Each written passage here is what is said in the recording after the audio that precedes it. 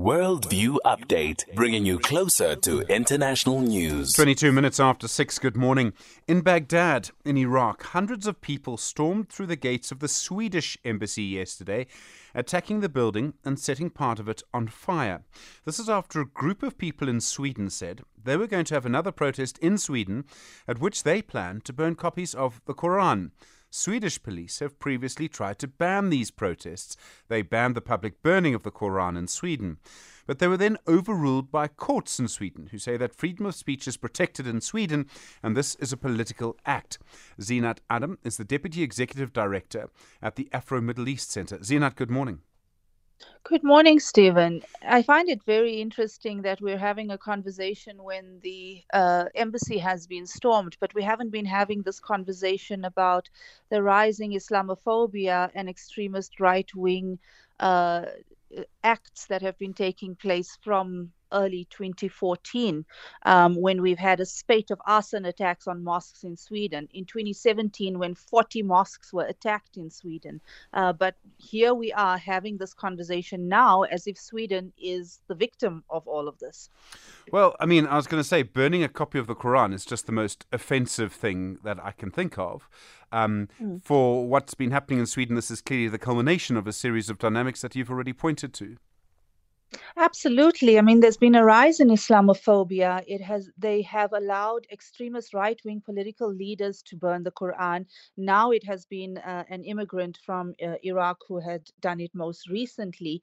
But this is a culmination of acts that have been taking place. There's been extreme Islamophobia that has been also perpetrated by the state against Muslims in Sweden. And that has actually been rising with the rise in migrants that have come into Sweden since the refugee crisis that took place in Syria.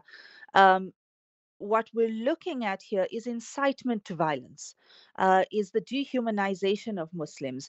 There have been acts of even taking Muslim children away from their parents as a right of the state because they're not happy with how they're being raised and inculcated with Muslim values. But it's not just the Muslim issue. Last week, there was somebody who petitioned to burning the Quran and the Torah, and he did this in a manner to say that we as Muslims do not do this. We will take the permission, but we will never desecrate even the Torah because we believe in all of these books that have been revealed, and we respect all of these religions. What has taken place in Baghdad is a reaction, an extreme reaction to what has been building up in terms of the Islamophobia, in terms of the dehumanization of Muslims, in terms of things that have been taking place in the name of counterterrorism, where arrests have taken place on suspicion of Muslims aiding and abetting terrorist offenses as recent as April, and then finding that they had absolutely nothing to do with that. But the demonstrations in Sweden themselves, in response to the burning of the Quran by the Muslims in Sweden, were extremely peaceful last week, and we don't talk about that. Well, there are many different elements to all of this. I mean, there is a sort of politics of spectacle as well.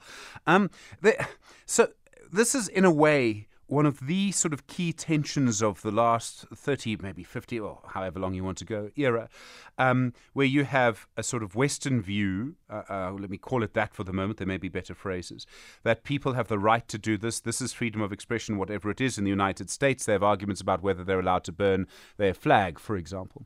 And then you have the intense offense which is caused by all of this. And it's designed deliberately, as you say, to offend. I don't know how these tensions are going to be managed. What I do know is that these tensions are likely to be with us for a very long time to come. Well, I think that there is a fine line between your freedom of speech and freedom of expression that, as you've indicated, many of the Western countries hold as above anything else, and then the the offense that it causes, and trying to tread that line is a very important issue.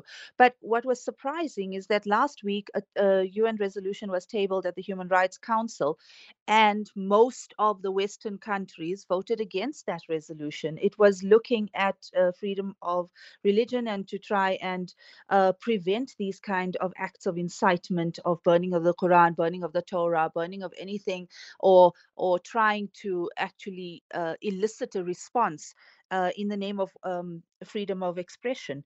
What has happened is that white supremacists and the ultra-right parties in these countries have actually taken that and moved even further in terms of their racially charged hatred. And that becomes a serious problem. But it has also affected international relations because we're looking at the Swedish ambassador being kicked out of Baghdad. We looked at the recall of several Swedish ambassadors. I think Morocco was one of the leading countries a few weeks ago to recall their ambassador from Sweden and to, demarche the charge d'affaires that was in Rabat. But it also had an impact on the NATO application by Sweden wanting to be a member of NATO. And the acts of incitement were carried out by an extremist right-wing political leader who burnt the Quran outside the Turkish embassy in January as a means of protest against Turkey for standing in the way of Sweden's application to NATO. Zeenat Adam, thank you. Deputy Executive Director at the Afro-Middle East Centre.